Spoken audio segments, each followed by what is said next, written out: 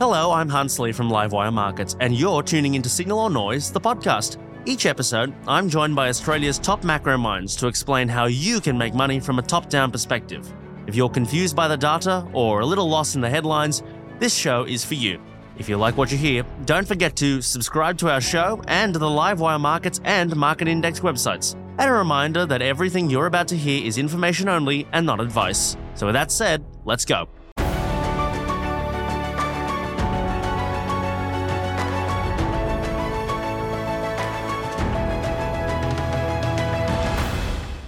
Hello, I'm Huntsley and welcome to Signal or Noise. For this episode, coming to you from the city of Melbourne. This is also our annual fixed income show, and it comes at a time when bonds are recovering from record losses and trying to prove their place as a portfolio diversifier once again. Let's bring in our special panel for this show. Charlie Jamieson is the co-founder of Jamieson Coote Bonds. Andrew Kenobi is the Franklin Templeton Director of Fixed Income in Australia. And sitting in our economist chair is Tim Toohey, Head of Macro and Strategy at Yarra Capital Management. Thank you for joining me, gentlemen. Good to see you. Good to see you too. Now, listen, 2023 was really touted as the year for a comeback for bond investors, right, after the massive losses of 2022.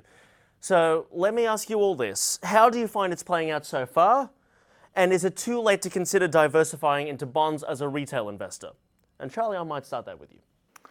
It's playing out so far. It's in a pretty anemic fashion, to be fair. We've obviously had some additional rate hikes that probably weren't forecast at the start of this year, but returns have been solid, if not. We seem to be cycling around these current yield valuations in the longer end, around about 4% in both Australia and the United States. We are very close to, if not at, terminal rates in Australia.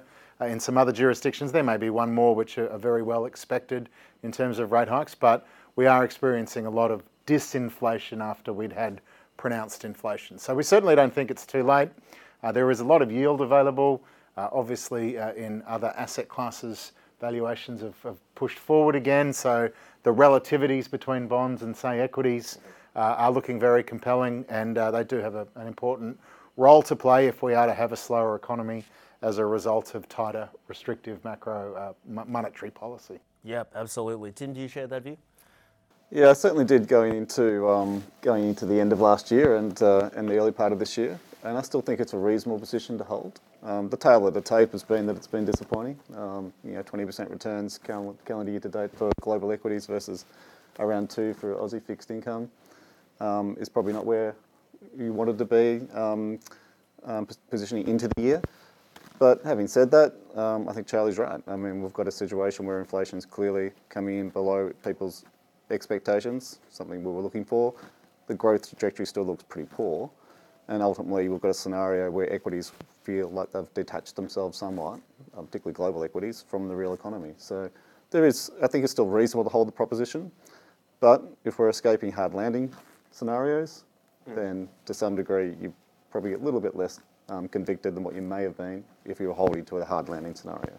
And that's still the great if, of course, that even we don't know the answer to. Andrew, what do you think about what's happened so far? Yeah, it's been an interesting year. It's certainly felt like 2 steps forward, 1 to 1.5 back. So we've had some positive steps in terms of returns for the bond market.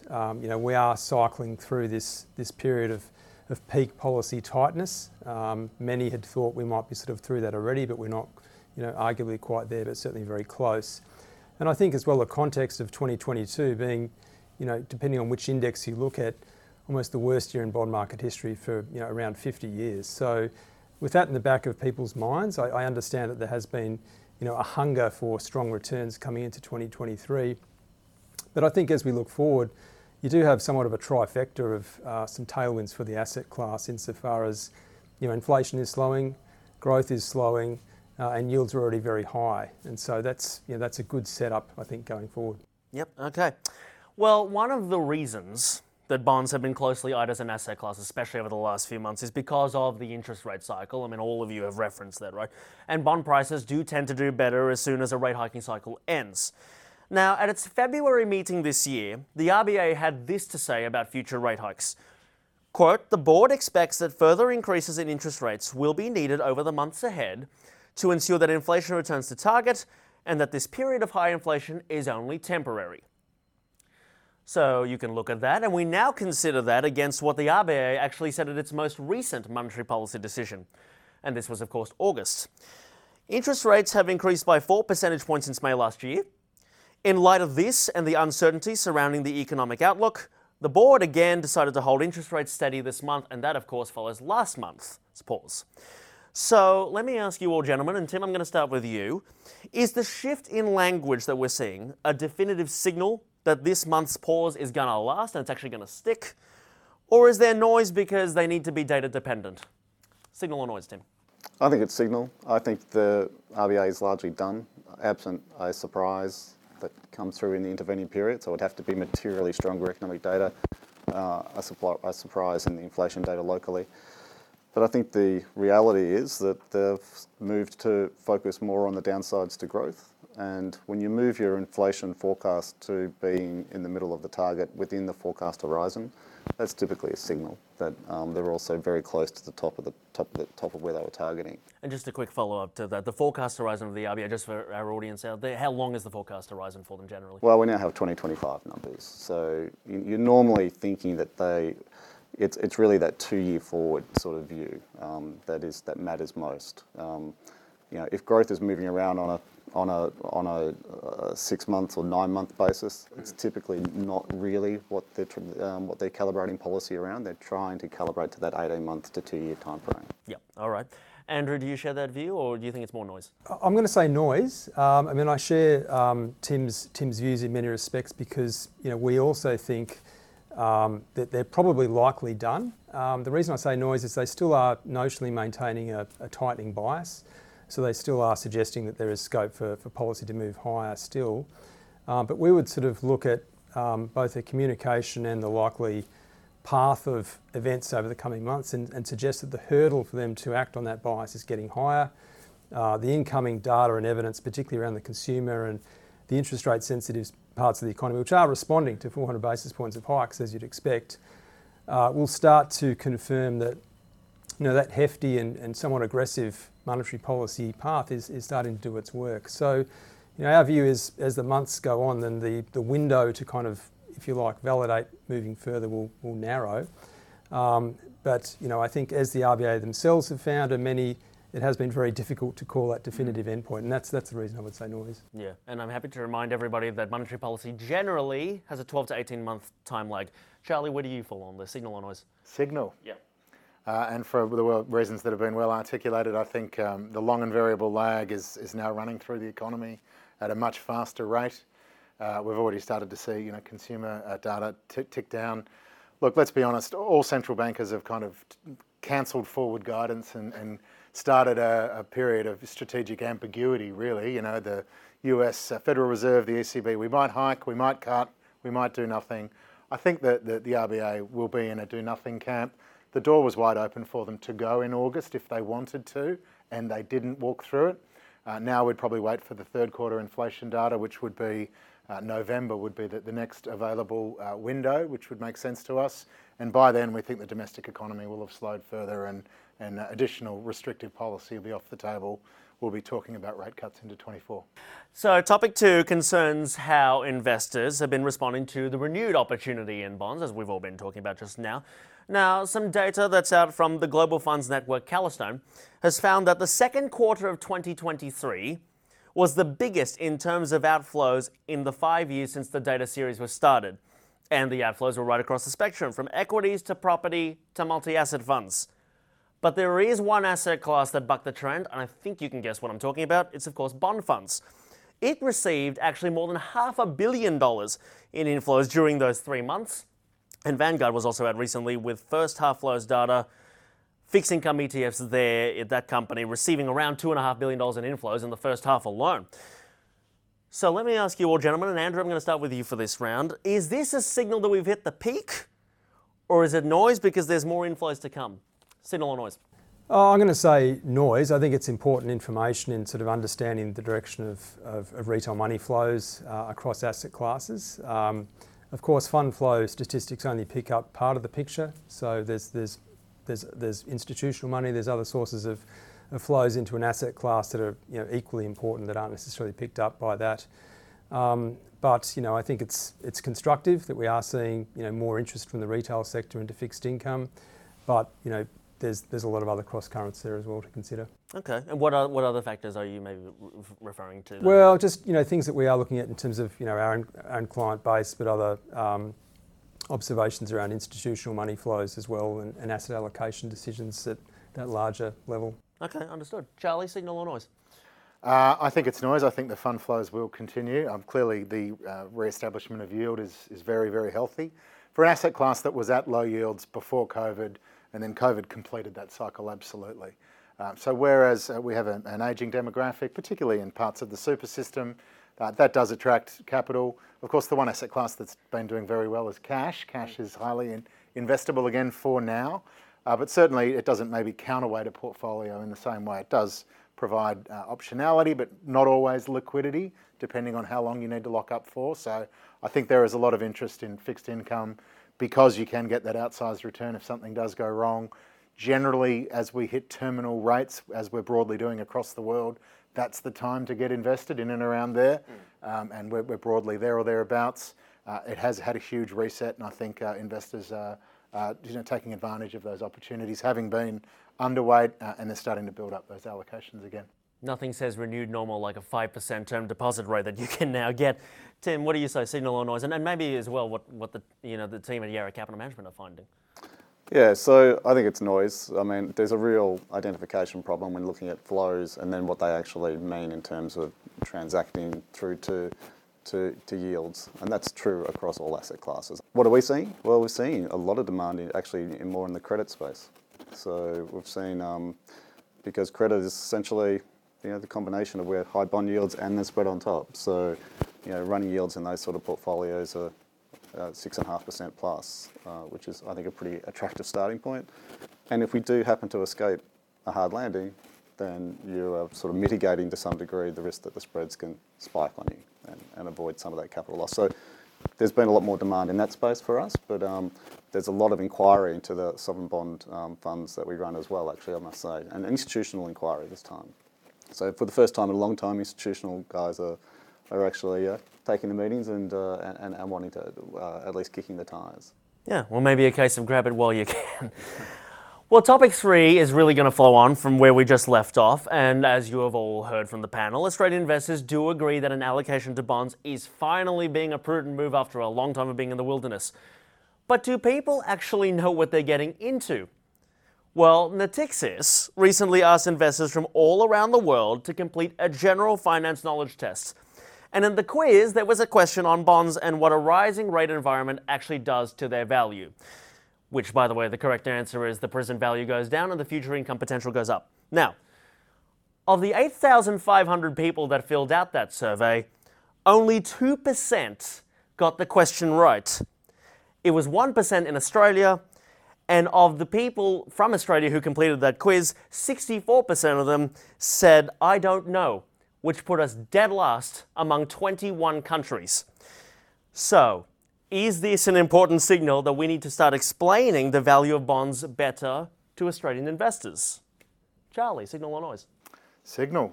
There's still a lot of work to be done in this space. A lot of folks haven't naturally had an allocation to fixed income. Obviously, the lower yields that preceded the COVID experience didn't draw them into the product.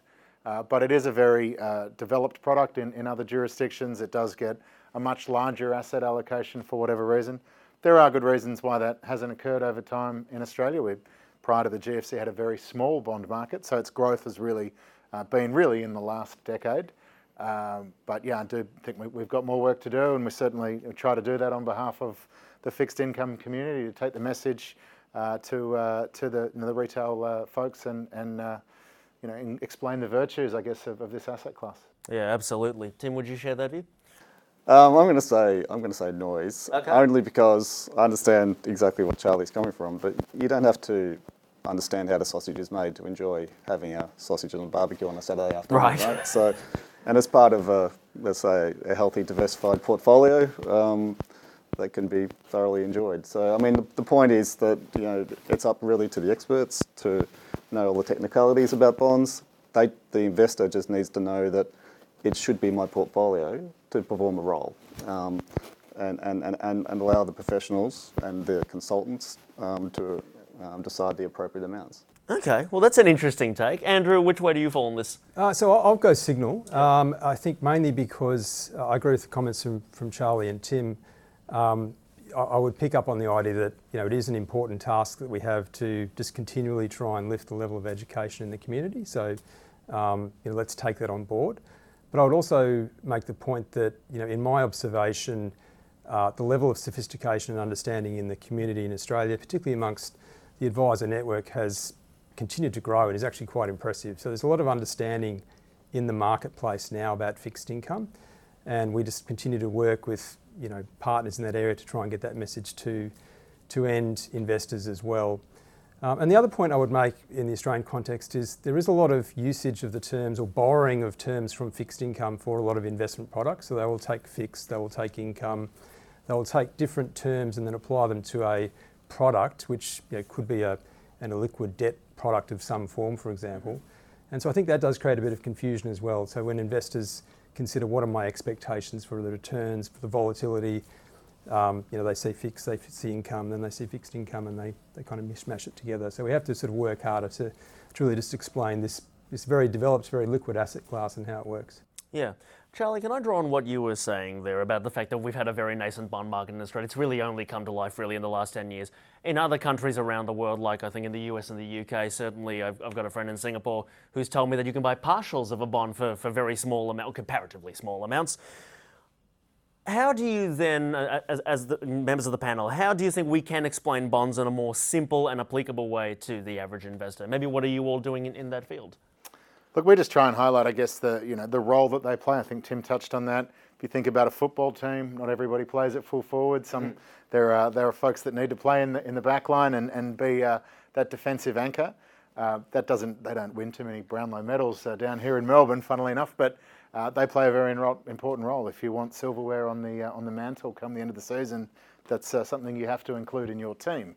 So I think we've got to just try and explain that to folks. Clearly, there has been more interest in direct investment or the commingled funds that we are all involved in, and I think that interest will only grow. These income levels that are available and the portfolio benefit that is available is pretty impressive. It's the highest we've had in the last decade really here, and it's something that will draw folks in, and I think people want to understand fundamentally what they're buying. I appreciate sausages are pretty tasty, Tim, but it's good to know, their origin and what's inside every now and again. A lot of people care about that too. In case you didn't know we're in Melbourne, there's your AFL reference and the sausage reference. Tim, what would you say then? I mean, obviously in your role as a chief economist, you look after all sorts of different funds across all sorts of different asset classes, but is there a way do you think we can explain bonds, fixed income generally in that more simple way?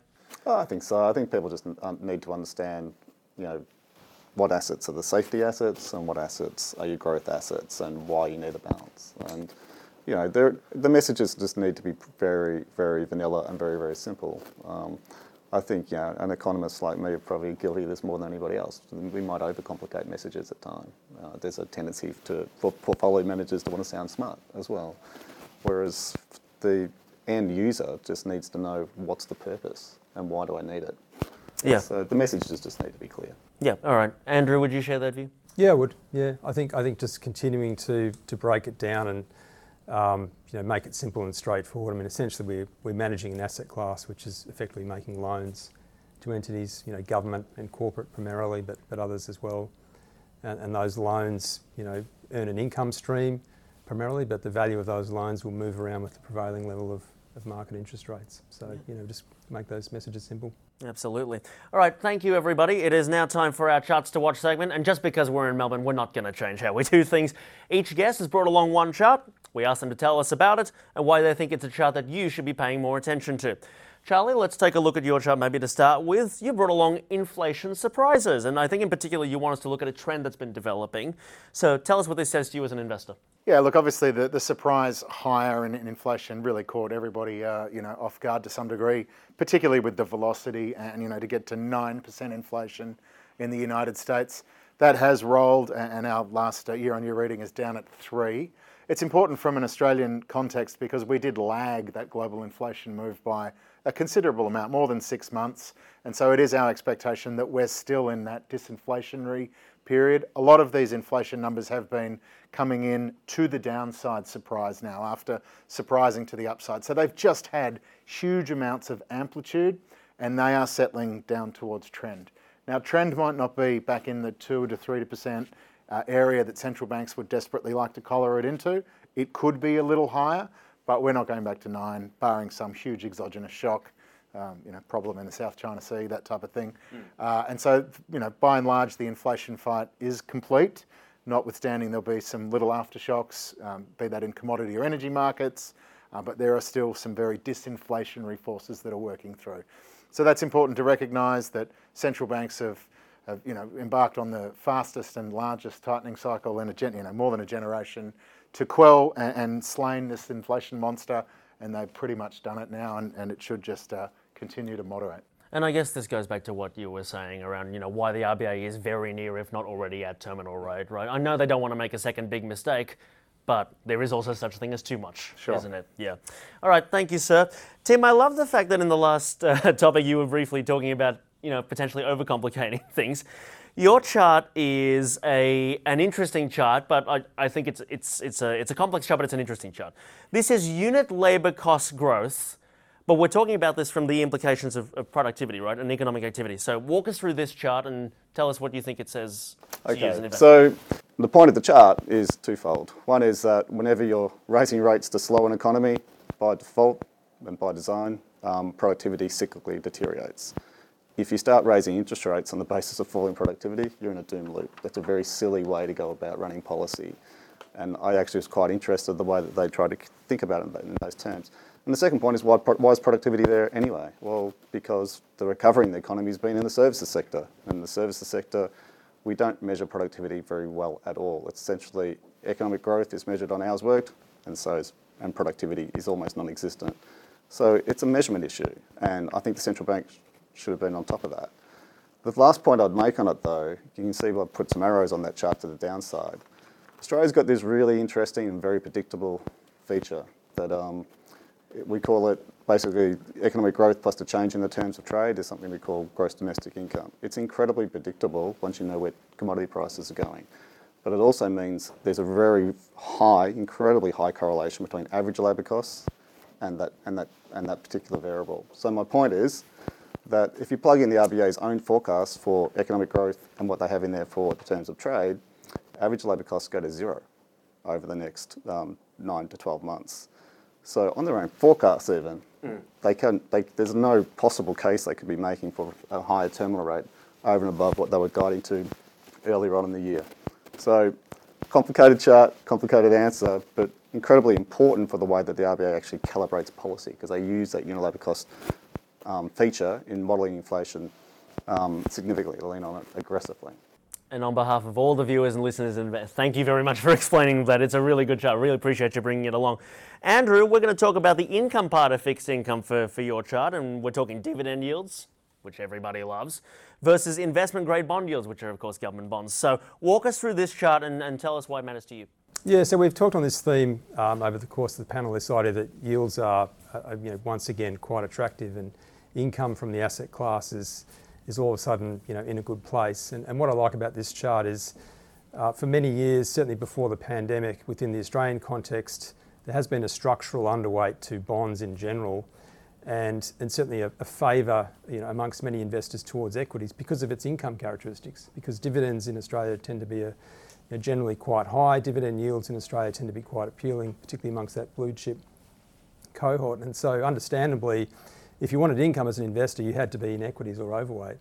And by contrast, bonds were less appealing. And all of a sudden, bonds are actually back in the game in that sense. And so what this chart shows is the average yield to maturity for just the blue chip corporate bond index, if you will. So in this case, it consists of very, very high quality companies, but also some government related issuers as well.